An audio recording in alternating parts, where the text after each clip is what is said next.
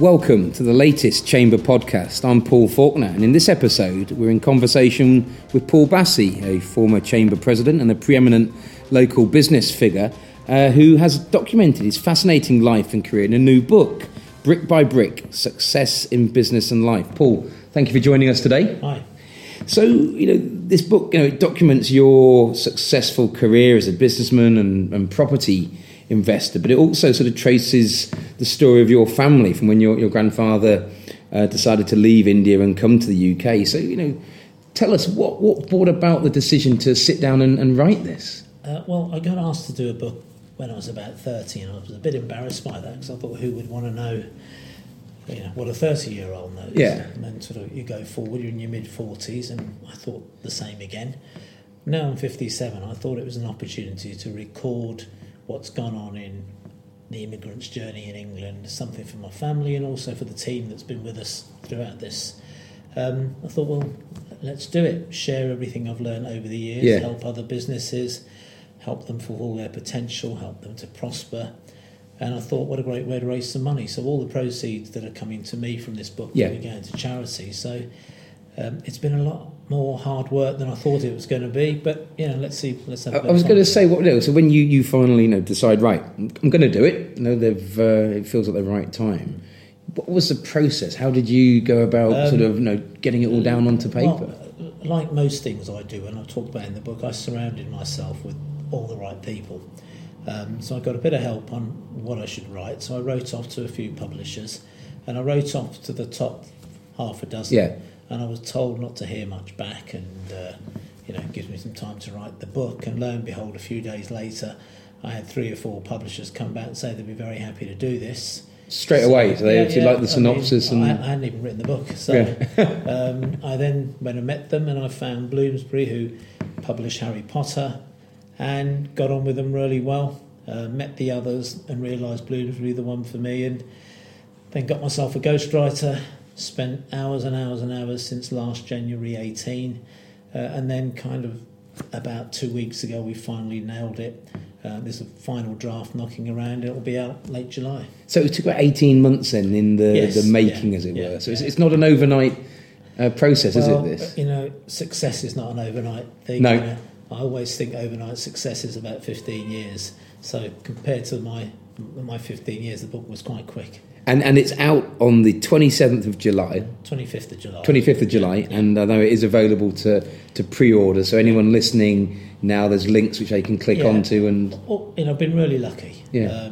We've got Bloomsbury doing it, Amazon, WH Smith, Waterstones, so all the major bookshops are carrying it. It'll be on Kindle, and we want it to be a success. Because success is a habit, and again I talk about that in the book, but I want to raise as much money as we can so we can put it back into the community locally. And I know that's one thing that's you're really keen on, isn't it, is making sure that the local audiences, business communities, broader communities, are aware of it, and it's very much rooted in the West Midlands. It is. I mean, one thing, the Chamber of Commerce is all about representing businesses. Yes. And most of the time we concentrate on the business, and it's about profitability. Well, I get that. We've got to look after the staff, we've got to look after our clients, we've got to look after our shareholders. But actually a good business has a responsibility to contribute to its local community, and this is one of the ways in which we want to do that. It's a great example of some of the sort of sentiments in the book. Now the book itself, you've have a sort of a part of it which focuses on the history and your family's sort of journey and story, and then sort of segues into more sort of advice and guidance for people and aspiring business people who are reading it. So I mean, just tell us a bit about your background and where you open up the book. Yeah, I mean, I was born in Birmingham, what's Dudley Road Hospital then, the City Hospital. City Hospital, yeah. But my parents were not different from anybody else's. They were first generation immigrants. After the sort of partition period, my grandfather, who was the twin, went along to some local admin office somewhere with his twin brother. Couldn't read all right. They got themselves the visas to get out of the country. One of them got a visa to Argentina. The other one got a visa to England. They never saw each other again. Wow. Sadly. And that's how that journey started. Yeah, and then they say born here in Birmingham. You really sort of spent your formative years down in West London. Yeah, well, again, my grandparents had come from India to England, and my parents decided to go from Birmingham to London, because London, the streets were paved with gold. Absolutely. As they say. So I was born here, grew up there, and I don't know why I ended up back here, but I did. And I saw sort of reading through the book that you almost went down a career in the law, and you'd started off as a sort of a legal assistant. And I started off as a trainee legal exec with a firm called Gasters in London, and very quickly into that, I was getting the princely sum of £139 a month, and it was costing me more than that to travel to work. But all my friends went off to college and university. I was playing football at a sensible standard, and I just was a bit lonely, really. I wanted to go out. So at the last minute, I managed to get myself a place at college here in Birmingham, and that's how I came back home. And kind of, as I say, went through, got your business diploma, and then started the... Well, yeah, kind of, back in the early 80s, getting a job as an Asian man in Birmingham wasn't so easy if you wanted to wear a shirt and tie, if you didn't want to work in a foundry, didn't want to work in the sweatshops we had. So I managed to get a job, and that's, as we say, that's where the journey started. And who were your role models, or who guided you? You were sort of very much, forging your own path, but where was that support coming from? At the expense of sounding a little bit over spiritual, I think I got a lot of my guidance from Sikhism. Yeah. I don't labour that. There's lots of good philosophies about being a good human being. My grandmother was very good. My parents did a very good job of bringing me up. And then I was lucky. I bumped into people like Roger Dickens and John Crabtree. Funnily enough, both former presidents of the Chamber of Commerce. So I got a bit of guidance. I used to be on the Sandwell Chamber Board with Roy Richardson, who's an awesome role model. So I was lucky. I learned lots from some very great businessmen. And it's that sense of giving back, isn't it? And I guess you mentioned some figures there who you get involved with an organisation like a Chamber of Commerce, and part of, yes, people want to network and connect, but there's a certain generosity about participating, which is, I guess, what you've done yourself and what you already mentioned the books about. I think every business has a responsibility to give back. It's a very sort of, cheesy statement to make, but I promise you, I get more pleasure out of doing good things in the community than I do when the lawyer rings up, so we've completed and we've got X hundreds or millions in the bank.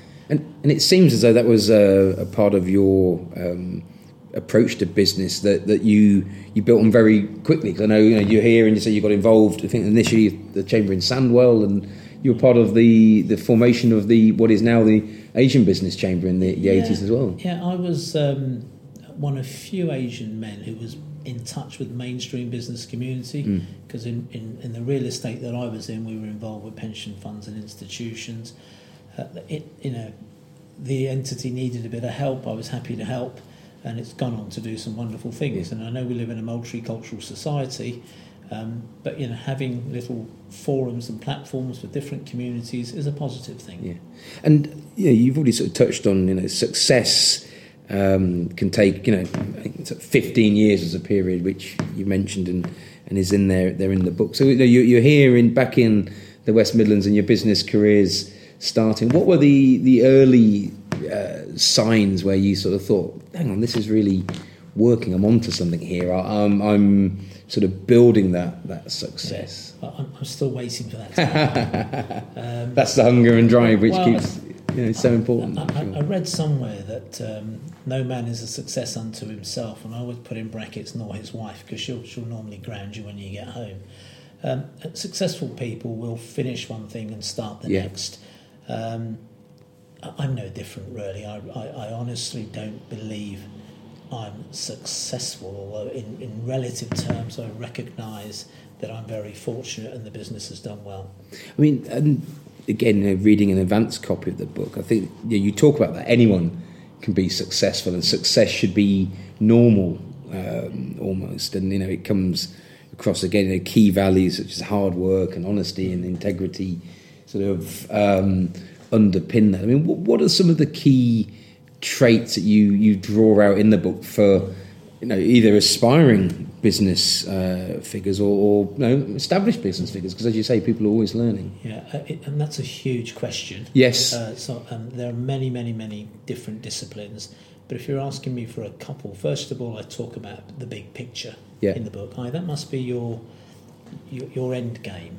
That not to say that you mustn't have goals along the way, but the end game is your big picture. I think surrounding yourself with great people. I've been very lucky. I mean, I get made to look good. By the staff I have around me, and that. And I think the other one is you have to share the cake. By that, I don't mean just pay people well. I don't mean bonus them. I don't mean give them share options. I don't mean just give them equity. I mean give them the stage, give them the recognition they deserve, give them the credit they deserve, so they feel like it's their business. Yeah.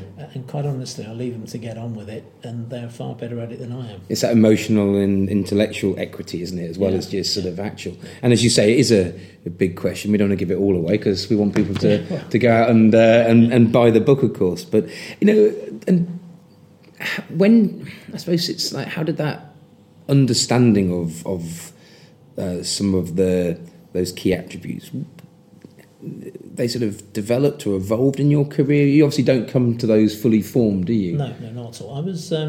I just got in the habit of reading. Yeah. I got in the habit of watching documentaries. I got very fortunate. I spent some time at Coutts as regional chairman. Yeah. And of course, Coutts look after generally very successful people.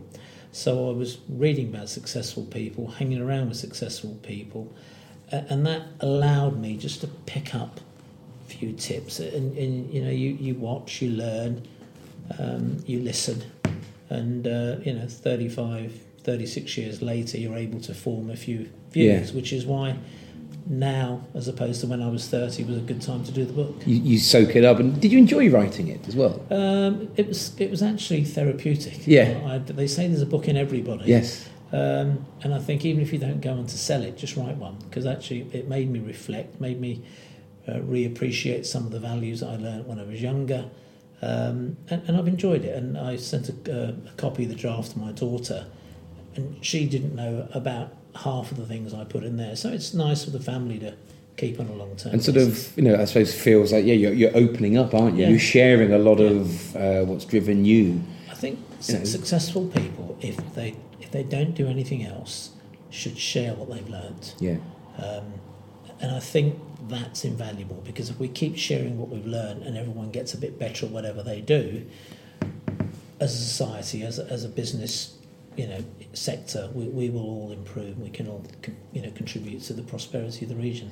And Paul, now you've been, right at the heart of the West Midlands and the business community here for so many years now. I mean, give us your sense on where we are right now. We talk about the cranes in the sky and this sort of renaissance of Birmingham or Greater Birmingham right now. What's your current take? First of all, we are in a great place, but I think we've got to be honest about this. We're in a great place by accident. I don't think there was a grand plan to win the Commonwealth Games, to get the City of Culture, to get the train station, to get HSBC, to get HS2. And in life you have to be lucky. And we are lucky at the moment. We're in the right place at the right time. Everything's come together.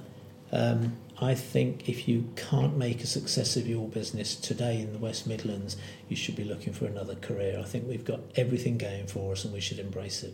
Yeah, no, I agree. It sort of does feel like those few stars have aligned, haven't they? And that window of opportunity is here. And you never know when it can close. So when it's there, you've got to... Yeah, I often have to present in London to fund managers, and I tell them that London will be a major global city forever. And London, the South East, had a fabulous 50 years. But I do think the next 50 years are going to be for the UK regions, and Birmingham is at the front end of that. Yeah, well, we are the second city here, aren't we? I don't think of us as the second city. Second to nobody. The greatest city in the UK. And, just finally, we're sat in the boardroom here at the Chamber. We've got the list of all of the presidents going back to 1813, and your name there in 2009. I mean... I actually, the year you were president at your annual dinner, I picked up my one and only Chamber Award when I was at Aston Villa, so I remember it well. But any sort of highlights that stand out from your time as president here? Just the people. Yeah. I think when you're involved with the Chamber of Commerce, you're not involved in it for anything other than the right reasons. Yeah. All the way from the president, the patrons, and without the patrons, you could say there might not be a chamber. They've been fabulous supporters of the chamber. It's about the people. I think the chambers are a global currency. They're a fantastic brand, and they're here for the future. And actually, I'd like to see a bit of legislation around the government supporting chambers of commerce, so we've got a platform in every region to help support business. No, that would be that would be very welcome. But Paul, thank you so much for joining us. So Brick by Brick: Success in Business and Life, published by Bloomsbury, is out on the 25th of July. There are links to access it now, and as Paul mentioned, all of the proceeds of the book are going to charity. Do you want to just tell us a little bit about that? All of my proceeds, because Bloomsbury, unfortunately, aren't as charitable as I am. Yes, your proceeds, yes. So my proceeds will go to our charitable trust, and we put all that money back into the local community and have done for many, many years. So many reasons to go out and buy it. It's a great read, as I've been fortunate to see. Yeah, I promise you that something in that book will resonate with you. Something in that book will stay with you for the rest of your life. And if it doesn't, I'll give you your money back. There you go. What a guarantee. Paul Bassey, thank you very much. Thank you for listening to the Chamber Podcast. To hear more episodes, find us on Apple Podcasts, Spotify and Audio Boom, or go to the latest news section of www.greaterbirminghamchambers.com.